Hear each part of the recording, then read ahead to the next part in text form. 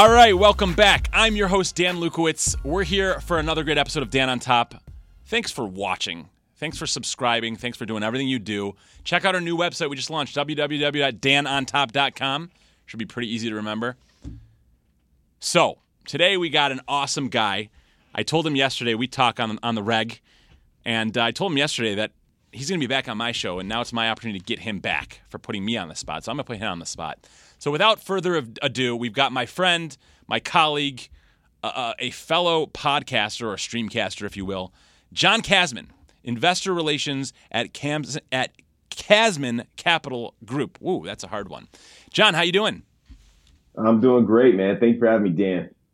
Yeah, awesome. I'm really glad you're here, and it's definitely my pleasure. So I just wanted to thank you for being here and want to jump right in. So let's get into a lot of different cool things in the syndication space and commercial real estate, residential real estate, multifamily real estate. But before we do that, I love your content, man. Number one, I love your energy. I love your voice. You got a great radio voice. Tell us a little bit about the most important thing about you yourself. Who is this guy, John Kasman? Absolutely, man. Well, listen, I love being on the show. You got so much energy here, and this is something like I've never experienced being on this show and this platform. So I appreciate you sharing it with me and inviting me on. John Kasman is a former corporate executive with a background in marketing and advertising who really wanted more flexibility in his life, wanted to have more control, and I went full-time into real estate investing and working with other people to help them achieve the same kind of flexibility. So we have partnered with investors on over 1,000 units, and we continue to find great deals to invest in. And we keep our eye on all things going on in commercial real estate and try to make sure we're connecting with the right people, make sure we're educating people with our podcast, Target Market Insights, with our content that we're posting on social media. And everything that we do is all about educating people to help them figure out how they can make the impact of life that they want to have.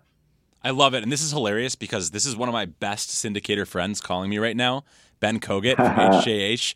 I'm going to ignore you, Ben, but it's not because I don't love you. It's because I'm dealing with an awesome other syndicator named John Kasman. So, John, thanks for being here and telling us a little bit about yourself. I know you filled out our forms, right? I know you have some awesome questions because I make it easy for the host here on Dan on Top. But I want to put those aside. I want to step up, buckle up, put on our big boy boots, and just talk real man to man. Okay, is that cool? Let's do it. All right, so tell me about the sickest deal you've ever done. Oh, man. You know what? I think the sickest deal sometimes is that first deal because you got to get going. And that very first deal we did was a house hack. We lived in one unit, rented out the other for those who aren't familiar, right? So it's a great way to get started with real estate investment. Here's the thing that was amazing for us.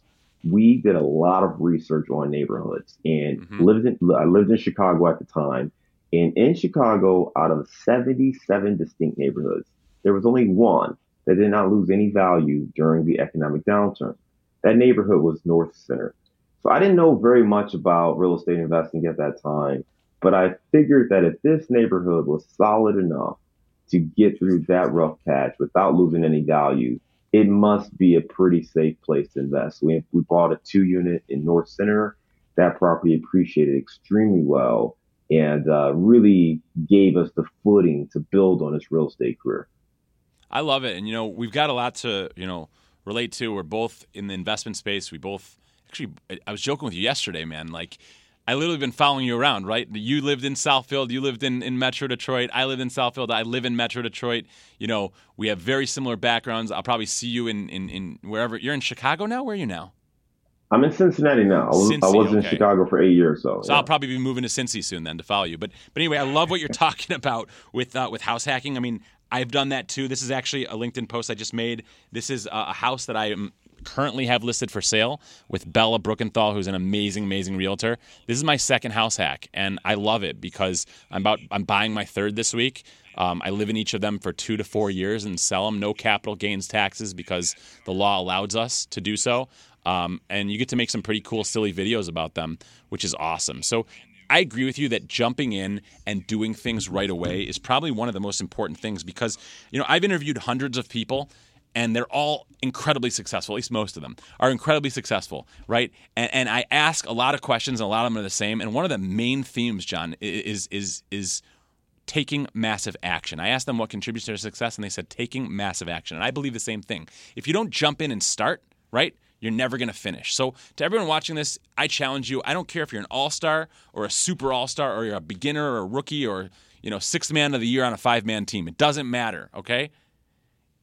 Get up, step up, strap up those boots, big boy, big girl boots, whatever you are, it doesn't matter, and take more action. Because if something that you're doing is working, the only thing that you need to do more is scale it, build better systems and processes, or put more inputs in by taking more action. So love that, man. That's great. And I know a lot of people can relate to that feeling, that excitement, that craving of, oh man, I just made $50,000 on one deal. And then boom, the next day I made, boom, even more, right? And you just take that feeling. I think that's what drives people. That's definitely what drives me.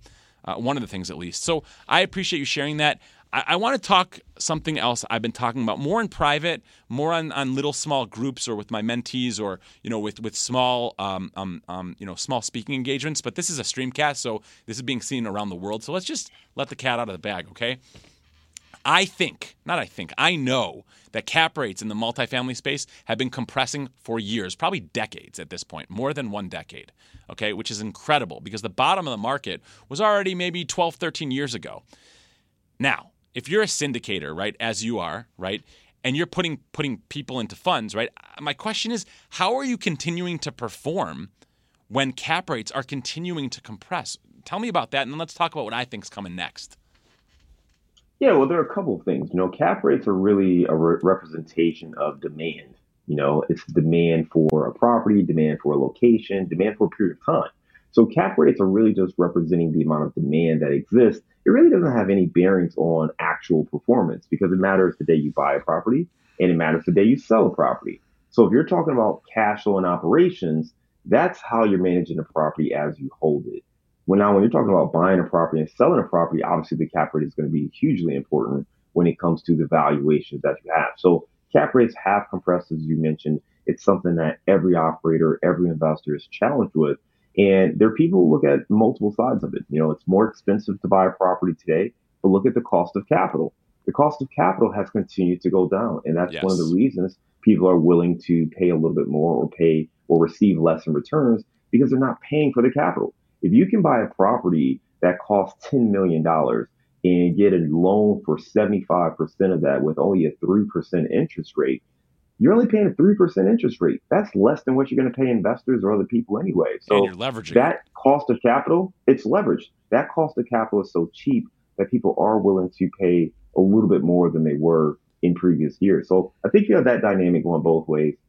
The other thing that you have is you have everyone who is looking to find a place to park their capital. And I'm not just talking about U.S. investors, but global investors. And people love U.S. real estate because it's tangible. Many of them are income producing properties. And it's something that people all around the world trust and believe in. And in a world where people don't trust their governments as much, you have inflation kicking in, you've got cryptocurrency coming on strong. People are trying to figure out where to put their money, and commercial real estate is very attractive for a lot of people. With that said, I do think that there is a tipping point where you say, hey, you know what? These returns are no longer worth the risk.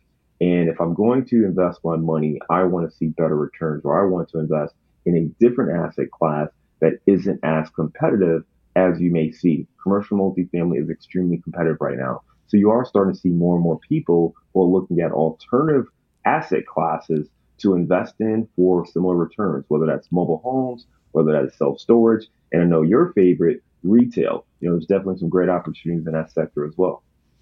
So I was going to say enter net lease. It's interesting that you call me a retail guy because I do sell a lot of retail products, right? But retail is one sector of net lease, right? You've got retail, you've got medical, you've got industrial, you've got within retail, you've got, maybe quick service restaurant, fast casual dining, you've got pharmacy, you've got discounters like Dollar General, dollar stores, things like that.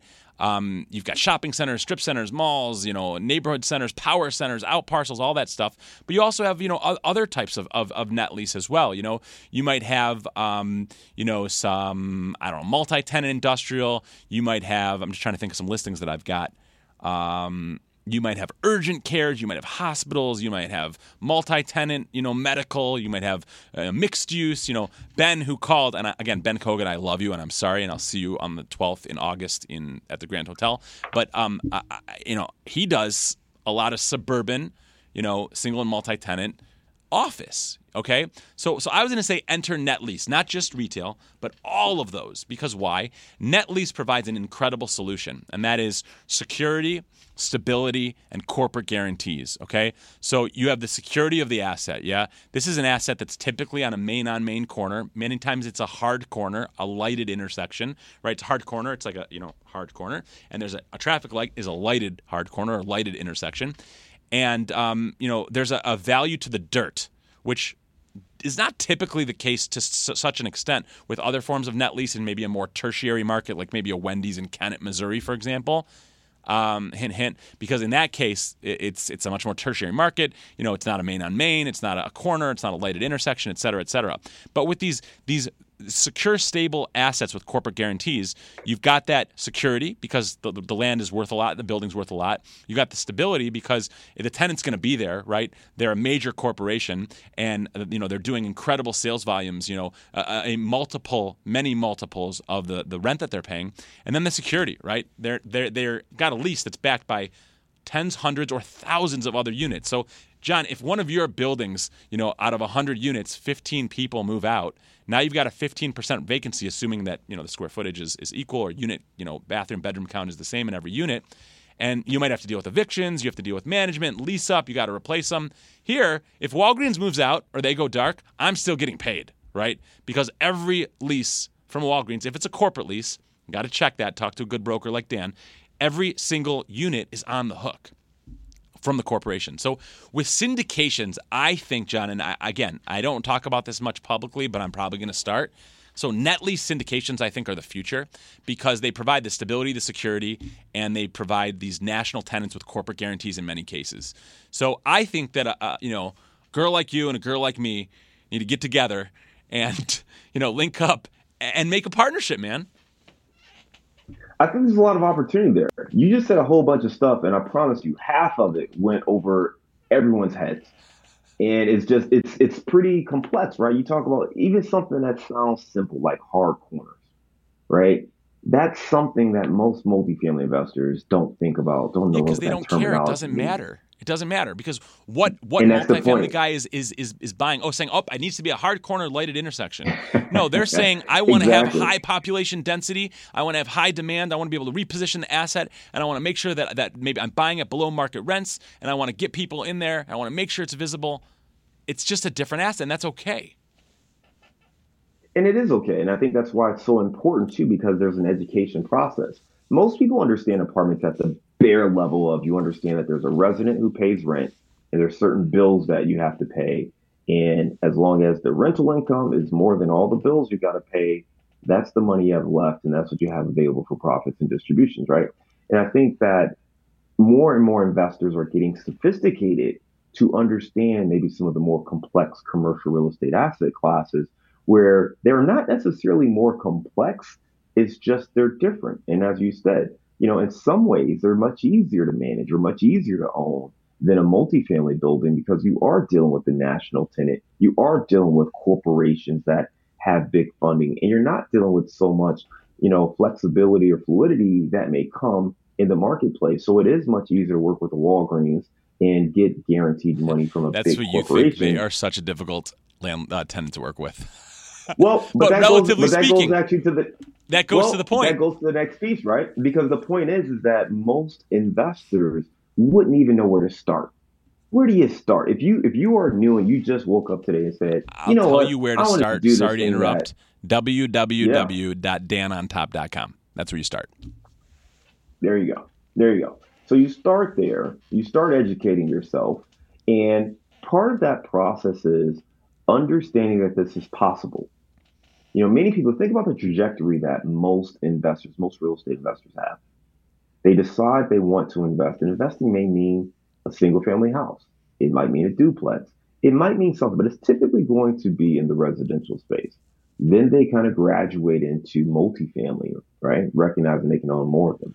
And then they start to expand to see self-storage, mobile home, retail, warehouses, all the other things that are out there. So I agree with you because multifamily has been so hot and syndication has been very popular now for a few years, where I think you have a great amount of investors who are ready for the next thing, who are looking for returns that are maybe a little bit better than what they've been getting in the multifamily space. And you do have maybe a wider audience that is willing to try something that's different that they haven't done in the past. So I think it's a great opportunity to explore something like that and to serve up a different option than what people are seeing today. Yeah, you're absolutely right. And I love what you're saying because it's so backwards, okay? You're saying that, and all due respect, and I love you, and this is to the point. Yeah.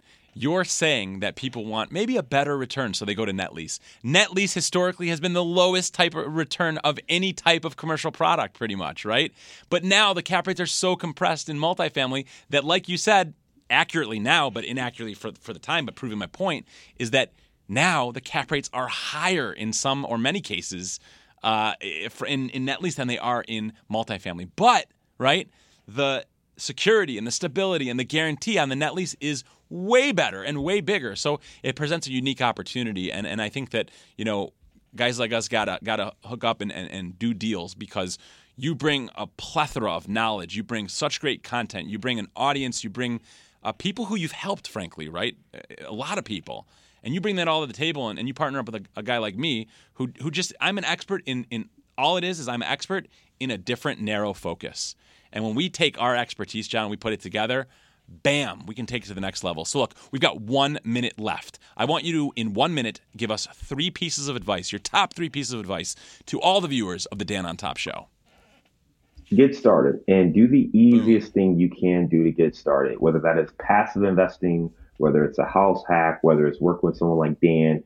Figure out what your risk tolerance is, push it just a little bit and get started. There is an easy way to get started with whatever it is you want to do. Find that path of least resistance so you can get a win on the table. I think that is the most important thing you can do. The second thing, subscribe to content that helps you get towards your goals. Listening to Dan on Top, listen to a show like mine, Target Market Insights, following the right people on social media. Make sure you are surrounding yourself with the information you need to grow as an investor. And the third thing is be honest with yourself. What are your limitations? What are your challenges, both from a time standpoint, a finance standpoint? What are the things that will hold you back from being successful? Figure out what those things are and focus specifically on overcoming those objectives so you can get those wins and move forward. Love it, man. That's sweet. Boom. Get started. Figure out your risk tolerance and take the path of least resistance. Brandon Hanna from Encore always says that, and it's totally true. Number 2, subscribe to good content. Follow the right people. We're living in an era where you can choose your news, okay? Most countries don't have that, or many don't, and most people never had that growing up. Choose your news, choose your content, learn, grow, subscribe, like, follow, all that stuff. www.danontopic.com. Follow great people like John. Number 3, be honest. Be transparent. Be yourself. That's incredible. And just keep going, man. Keep going. So, John Kasman, Investor Relations at Kasman Capital Group. I got it this time. Thank you so much for joining us. I really appreciate it. I got one last thing to ask you. What's that, Dan? Raise your right hand. Are you willing to do that? Left one. Come on, put it up. I'm ready. Now dance a little bit as we say goodbye. I'm Dan Lukowitz. Right. That's John Kasman. This has been another great episode of Dan on Top. We look forward to seeing you soon.